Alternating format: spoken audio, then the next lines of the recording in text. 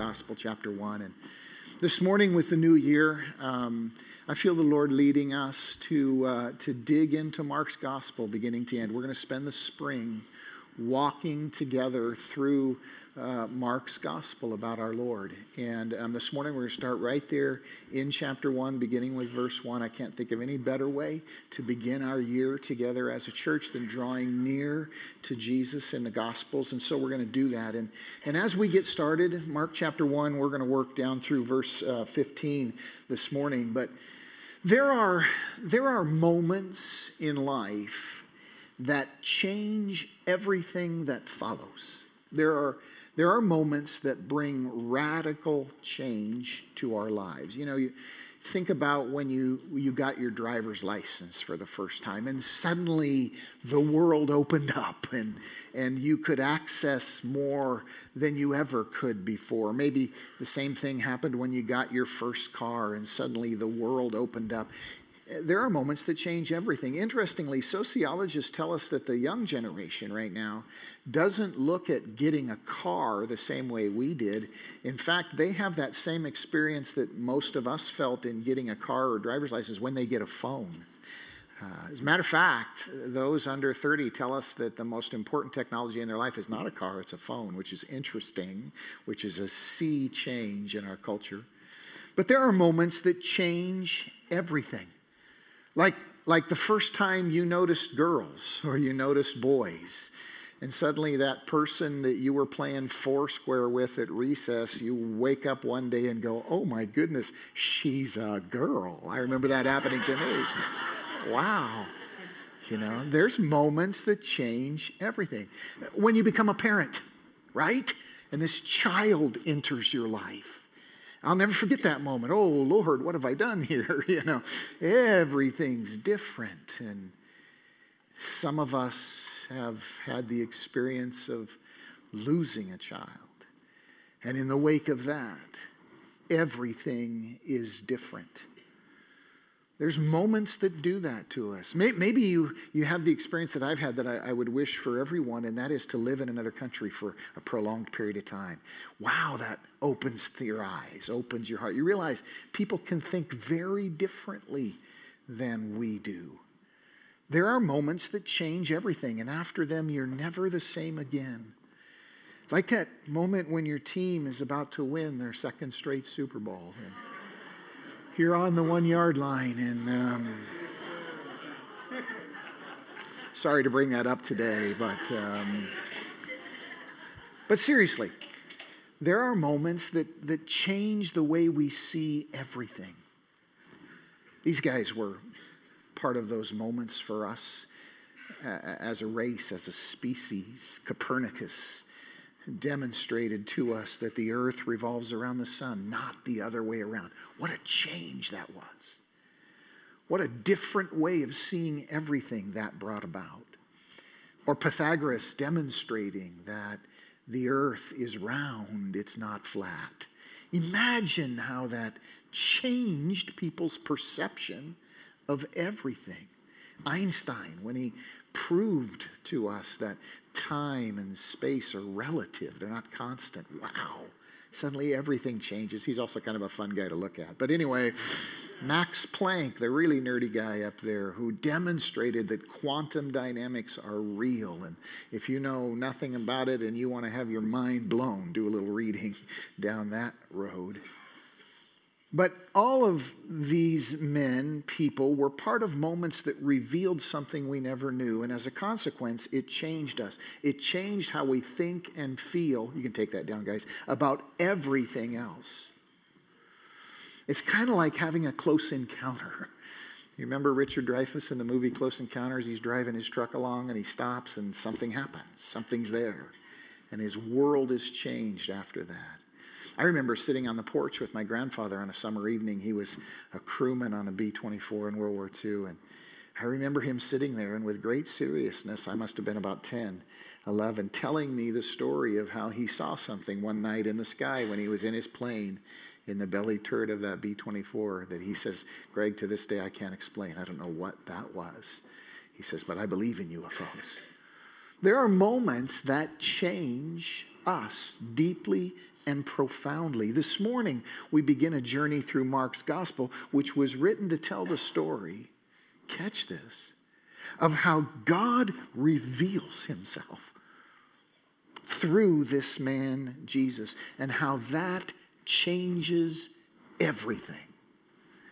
The Bible tells us in John chapter 1, verse 14, that the Word, the self-expression of God, became flesh and made his dwelling among us.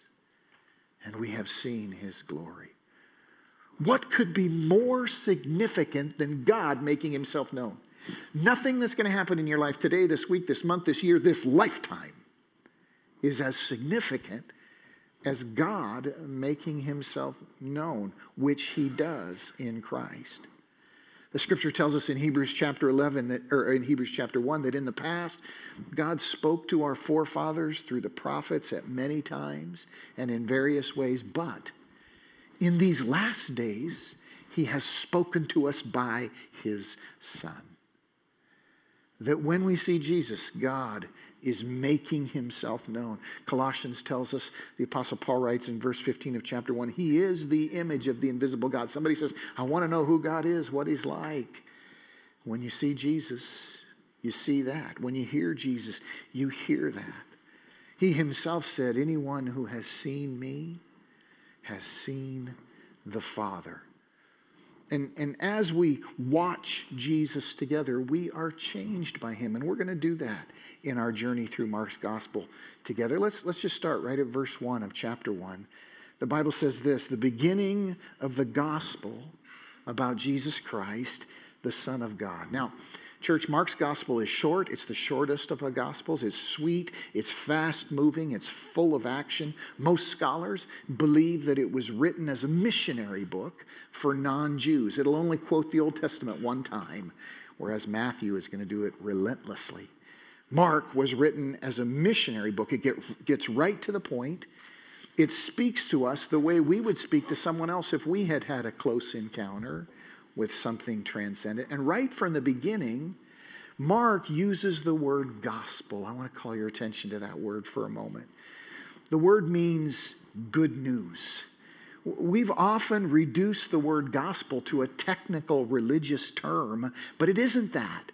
It means something you would be so excited to tell that you couldn't hold yourself back. Like, for example, if you heard that there was free tacos, you'd be ecstatic. I remember when my wife said yes to marrying me. I couldn't wait to tell everybody. I was like, oh, Mom, guess what? Dad, guess what? Told my brother, guess what? My sisters, guess what? Told my friends, guess what? I couldn't wait to tell anybody and everybody. Mark begins his gospel by saying the news about Jesus is like that. It's glorious good news. The word literally means excitingly good news that brings joy to the one who hears it. That's why Mark starts with that word, gospel. And Mark immediately goes on to tell us this good news as fast as he can. Let me just challenge us with something this morning, church. Do you feel that way about sharing your faith? Like it's the glorious good news you can't wait to tell? If you don't get guilty, but say to yourself, how come I don't feel that? What am I missing? What am I not paying attention to that has caused that desire to diminish in my heart? Think back to when your husband or your wife agreed to marry you and how you felt, how you wanted to tell everybody. The gospel, in its truth and in its essence, feels like that. And you can be a believer and have lost touch with that feeling, but God wants to restore that sense in our hearts. So he says the gospel about Jesus Christ. And then the only time he's going to quote the Old Testament, Mark chapter 1, verses 2 and 3, he says, it is written in Isaiah the prophet, I will send my messenger ahead of you who will prepare your way, a voice of one calling in the desert, prepare the way for the Lord, make straight paths for him. Let's notice a couple of things here, church. First of all, in your life and mine, God is always working out a plan. That's what Mark wants us to understand. The coming of Jesus isn't an impulse. It's not a sudden thing. It's not a whim that suddenly struck God. He was planning for it all along. That's why Mark tells us that Isaiah the prophet prophesied that this would happen. He wants us to understand. And what God wants us to understand is that there is a plan in our lives. There is A to Z plan in your life that God is working out. And the promises that have been made to you in the past, they will be fulfilled in His time. You can rest assured of that. Mark tells us that Isaiah prophesied that this would happen and that it's happening now as a way of saying to his audience, God is up to something, has always been up to something, and now you're beginning to see that reality unfold in front of you. You want to grasp this about your own life if you're a believer, because it is profoundly true, and it is meant to be a kind of solid ground that your heart and mind and soul rest on. The psalmist expressed it this way in Psalm 139. He said, speaking to God, he says, your eyes saw my unformed body. All the days ordained for me were written in your book before one of them came to be. In other words, God, I know that you're in control. God, I understand that I am in your control. God wants you to know that, church, if you're a believer. He wants you to know that, to feel that, and to rest in it. You know, when I look back on my time in boot camp in the Marine Corps, a lot of things that didn't make sense then make sense now.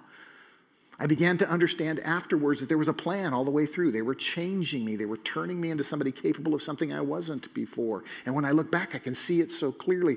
God says that reality is happening in all of our lives. It's happening in your life. He's working out His plan. And notice also, recognizing His plan, hear me now, involves preparation by what John calls making straight paths. Read the passage again. I will send my messenger ahead of you who will prepare your way. A voice of one calling in the desert, prepare the way for the Lord. Make straight paths for Him.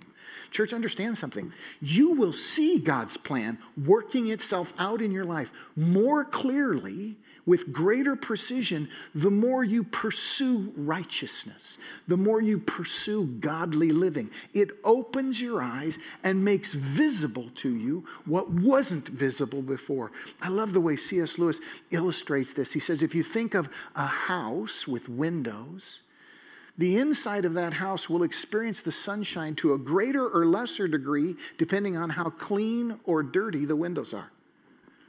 The light doesn't change. The sun doesn't change. It's always there. Clean windows allow more of it in. Dirty windows block some of it. And right from the beginning, Mark tells us that John the Baptist comes crying out to us, make straight paths, repent, turn to God, turn away from darkness and ungodly living, because it will open your eyes to the plan that God is realizing in our lives. The prophet Isaiah said, I will send my messenger, speaking under God's inspiration, and he sends John. John the Baptist comes, as we're going to see in a moment, to bring that same message, to prepare people. All of that, to put this very simply, if you want to perceive and feel and see more clearly what God is doing in your life, wash the windows. Pursue godly living. Set aside sinful habits and passions, and God will deliver and rescue you and help you see what He's doing in your life. That's what it means to prepare your way. And the Bible says John the Baptist came to prepare people in that specific way. Here's what Scripture says, verses 4 and following. And so John came, baptizing in the desert region and preaching a baptism of repentance. What is that? We'll talk about it. For the forgiveness of sins. And the whole Judean countryside and all the people of Jerusalem went out to him, and confessing their sins, they were baptized by him in the Jordan River. And John wore clothing made of camel's hair, a leather belt around his waist. He ate locusts and wild honey. He was dedicated to this mission in a radical way. And this was his message. After me will come one more powerful than I, the thongs of whose sandals I'm not worthy to stoop down and untie. I baptize you with water. He will baptize you with the Holy Spirit. All right, let's step back and take this in. John preached a baptism of repentance. He invited people to repent. Again, we have a word that is profoundly misunderstood. We turn it into a technical religious word. Repentance means literally to change your mind. It means to agree with God instead of yourself or the culture around you. It means to have your mind changed. It doesn't mean to engage in a religious ritual. That's a symptom of having your mind changed. It means to willingly change the way you're thinking. It's you saying, God, you're right about this and I'm wrong about it. That's something God seeks in your life. That's something I seek in my marriage because for 35 years, my wife makes the bed wrong. Okay? She does it wrong, and I've been trying to get through to her, and I haven't yet, but I'm dedicated to it. I'm seeking to bring about repentance in her life so that she would make the bed properly.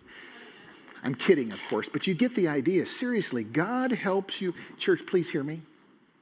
God helps you and me most when we let him change our minds. Yeah, that's his greatest blessing to us here and now, is when we let him change our minds. Let me ask you something. When was the last time you let him do that? Change your mind about the way you relate to your wife or your husband or your kids or your work or the school you go to or your church or whatever. When was the last time you let him change your mind about how you relate to your enemies? He wants to. And it is when we let him change our mind. It's when we repent by agreeing with him instead of ourselves that God blesses us.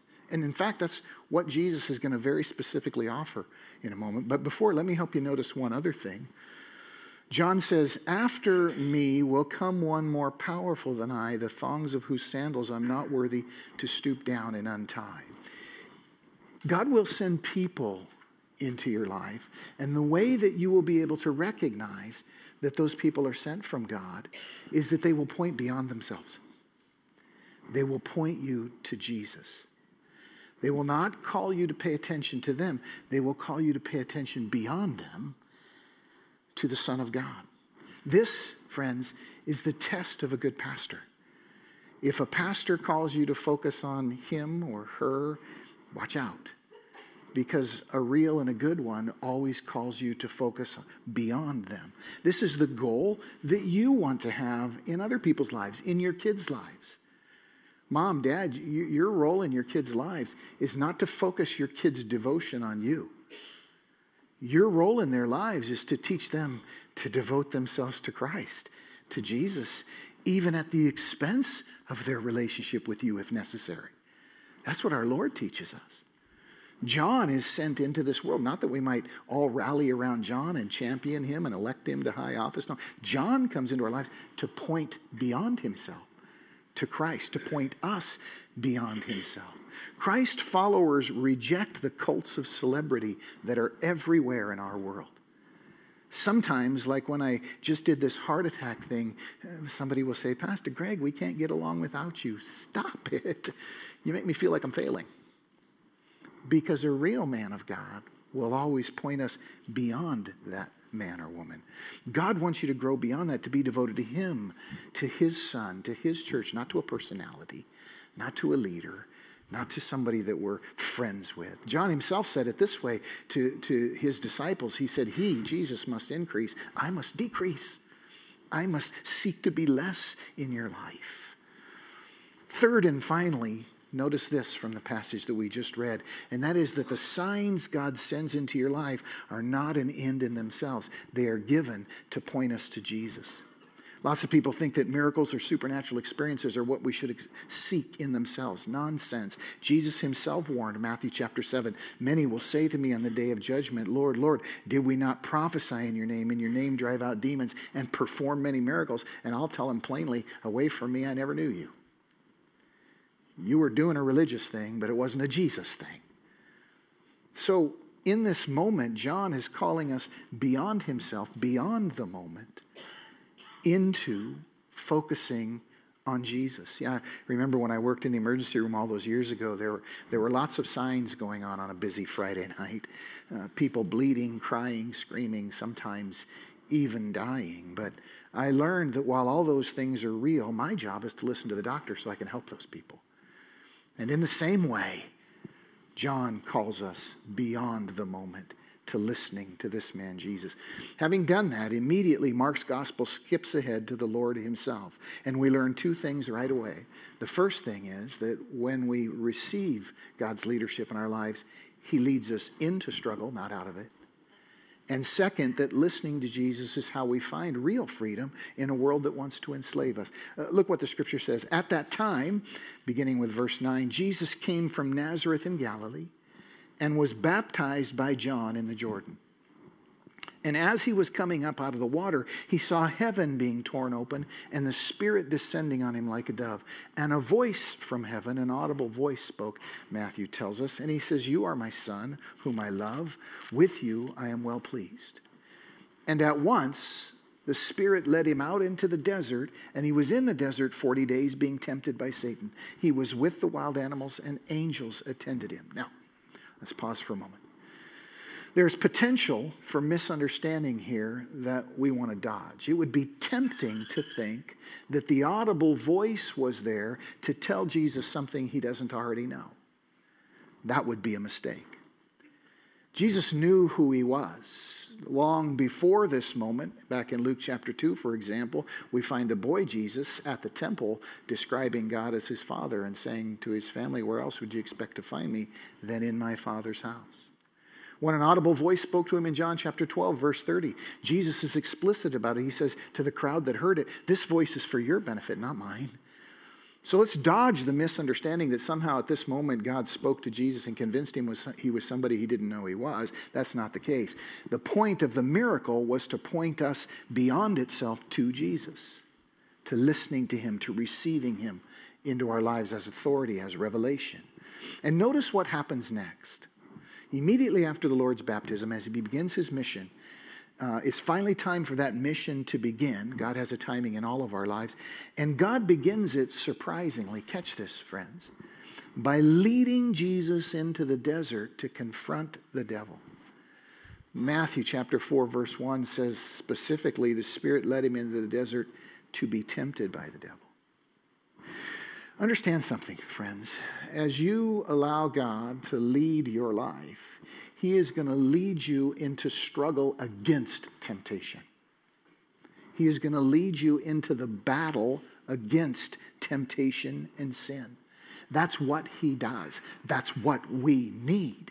I remember before I was a believer, before I came to Christ, I didn't struggle with my sins. I indulged in them. I looked forward to them. I wanted to do them. They were destroying me. They had already begun to do that, but I didn't recognize that. And it was only after I became a believer that I began to struggle with, hey, not just what do I want to do, but should I do this? Should I follow this impulse? Should I follow this desire? Should I follow this appetite? And right at the beginning of Jesus' mission, God leads him to engage in that very real struggle.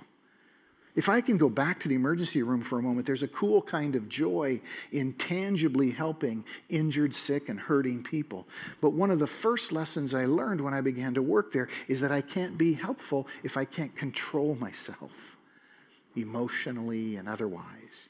So it is with you and me. If we can't control ourselves, there's only two options. Either God sets us aside because he can't use us in that condition, or we confront it and overcome it.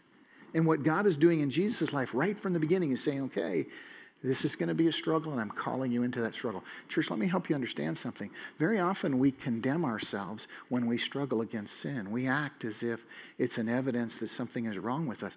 The struggle is the evidence that something is right with you. The struggle is the evidence that you're seeking to follow God's leading. It's those who don't struggle who are in danger. Those who do give the evidence that they are being led by the Holy Spirit. Grasp this. Your struggle against sin is a sign that you are getting closer to God, not a sign that you're falling away from him. In Genesis chapter 32, there's a marvelous story. It's the story of Jacob, one of my favorite stories. And Jacob makes a lot of mistakes in his life. He follows a lot of impulses. He piles up a lot of sins. And then there comes a moment when all of the consequences of his actions are about to crash down on him. And the Bible says that he went to God finally and wrestled with God all night long. And when he got up and he wouldn't let go, the next morning the angel of the Lord that he was wrestling with says to him, let me go. And Jacob says, I will not. And in that moment, the angel, first of all, physically removes him, dislocates his hip. But then he says, I'm giving you a new name right now. No longer will you be called Jacob, which means deceiver. Now you will be called Israel, which means he struggles. My beloved, because he struggles. And church, hear something clear as a bell this morning. Your struggle against sin is not the evidence that you're failing. It's the evidence that you're succeeding. It is the proof that you are following the leading of the Holy Spirit in your life. God says it is your struggle against your impulses that reveals who you are. Fellas, get up and fight against pornography. Don't say to yourself, wow, I've tried, I failed, I can't do it anymore. No, that just means you haven't struggled through to victory yet. Get up and fight against it. Ladies, get up and fight against your tongue, your bitterness, your tendency to feel sorry for yourself. Fellas, take a stand against your temper and against your fear. When you do, when you struggle against these things, you please your Father. It's the sign of who you are. And God renames you in that moment. Mine. My Israel. My people. The struggle is the sign of who you are. And then Jesus, coming back from that struggle, having entered into it as the evidence of his intention to obey the Father. The Bible says he began his ministry, verses 14 and 15. After John was put in prison, Jesus went into Galilee proclaiming the good news of God. And he said this, the time has come. The kingdom of God is near. Repent and believe the good news. We just learned what repent means. We just learned what good news means. Now Jesus adds another idea. The kingdom of God is near. What does he mean by that? He means that you and me in him can begin to experience the leadership of God in our lives when we receive Jesus as our Savior and Lord. We can begin to experience the leadership of God in our lives. That's what the kingdom of God is. It isn't a nation that occurs here or there. Jesus made that clear in Luke chapter 17 when the Pharisee said, where is it? Jesus said, no, it's in you. It's among you. It's not a thing outside of you. It's a thing that happens in you. Jesus says, in my coming, the kingdom of God becomes available to you, Greg. Now you can listen to me, Jesus, and you can be led by God because I make him known to you. Church, this is a big deal. Many think of the Christian faith as a way to get what they want. A certain kind of family, or a certain kind of success on earth, or a certain kind of feeling. But the gospel isn't meant to help me get what I want. It's meant to help me want what God's giving. And there is a difference between those two things. When Jesus says the kingdom of God is near, he's saying, Greg, you can be led by God in your life. You can begin to perceive his plan for your life. You can begin to benefit from his leadership in your life.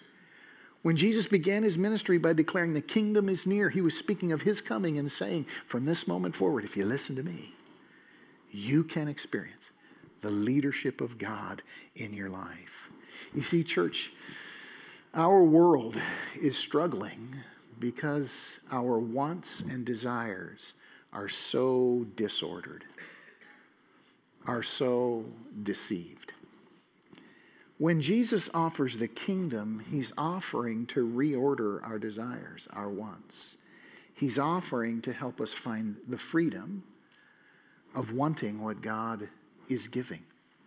A heroin addict craves heroin, but getting it isn't freedom.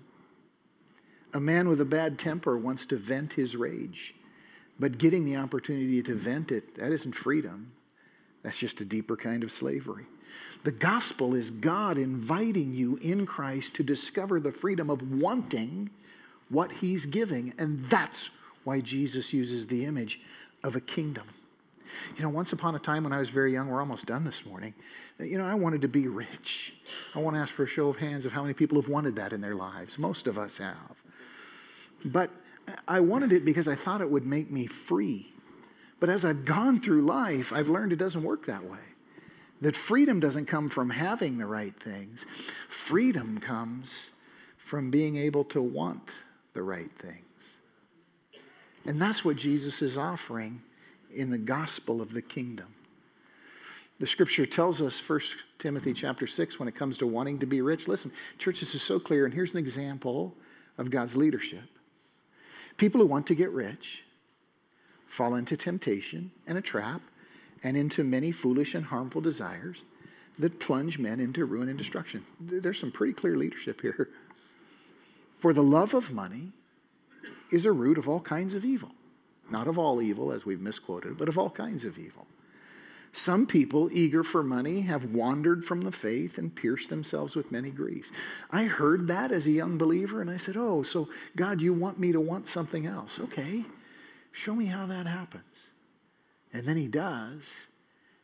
And then, as the Apostle Paul puts it in Philippians chapter 4, we learn the secret of being content. With much or with little. Content no matter what. Because my wants have changed. Because my desires have changed. Church, Jesus comes preaching the kingdom in order to change your desires. I wonder if any of us sitting here this morning have desires that we wish were changed.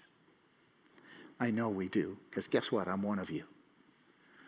God says, I want to change your desires, and I can when you receive me as the king of your kingdom. When you change your mind and agree with what I'm telling you about what's right and good, what's worth wanting, what's worth desiring. When you change your mind and agree with me about that, that's what repentance is. Then the kingdom of God draws near to you. You begin to discover your wants and desires changed. You begin to perceive more clearly the plan that God is working out in your life. That's what Jesus comes offering. If I can just finish with a story this morning. And, I've been walking with you for 13 years now, so sometimes I tell a story over again. This is one of those. When I was a new believer, when I was a brand new Christian, 20 years old, I had a long habit, a long tradition of craving to go see horror movies.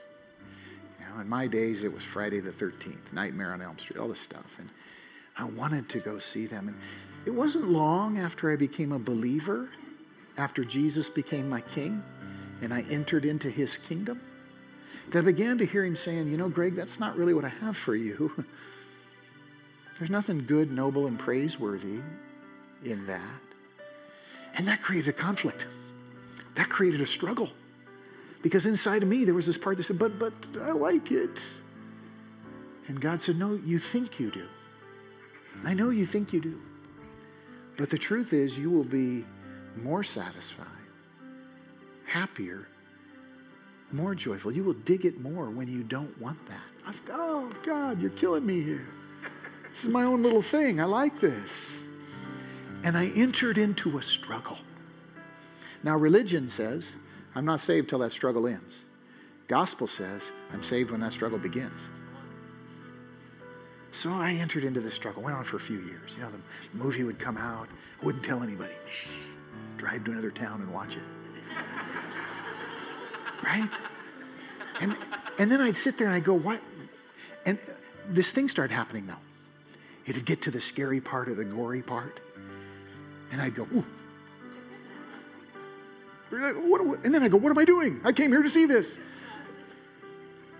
And one time I went to one with a friend, an old friend from high school, and in the middle of the movie I could see this violent, gory part coming, and as it started I went, oh, I don't want to see that. My friend goes, what are you doing? I said, no, ha ha ha, this is so cool. I said, and we came out of the movie afterwards, and my friend said to me, what's wrong with you?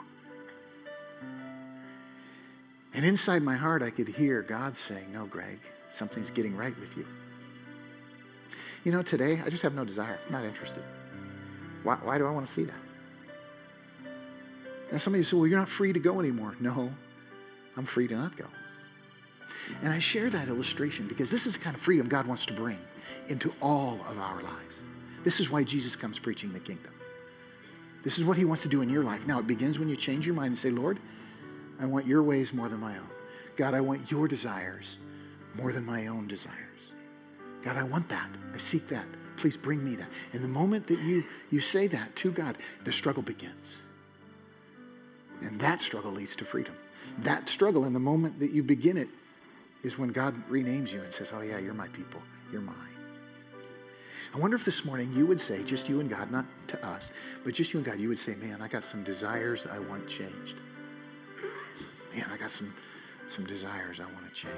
God says I can help you with that. I will help you with that. Receive me as your king. Receive my son, Jesus, as your leader. Let him change your mind. And I'll change your desires. Would you bow your heads with me? Close your eyes. Father, we thank you for your word this morning. Jesus, we thank you for this good news, this gospel that you brought, that the kingdom of God is near. That when we draw near to you, we draw into God's leadership. Lord, some of us really have desires we need changed. And maybe they're secrets and nobody else knows about them, but you do. God, we bring those desires to you this morning and we pray. Teach us how to agree with you, to let you lead us, to humble ourselves before you, that you might give us new desires, the desires that bring joy and freedom. We pray for that. We're crying out to you, Lord, as the psalmist said, create in me a clean heart. If that's you this morning, don't just let me say it. You say it to God. He's your Father. The power is when you enter into the struggle. Maybe you need to say this morning, God, here's these desires. I need them changed. He hears you as you do. He hears you now. You tell him right now. Father, we thank you for your word. Let us go from here, drawing near to your kingdom as we allow your Son to change our minds. We pray it this morning in Jesus' name. Amen. Amen. You stand with me, church? You know, one of the most awful things in the world is to have a desire that controls you and not to know how to get beyond it. The Bible says that the fruit of the Spirit is, among other things, self-control. It's where God sets you free from that desire. He can and will change your desires as you draw near to his leadership.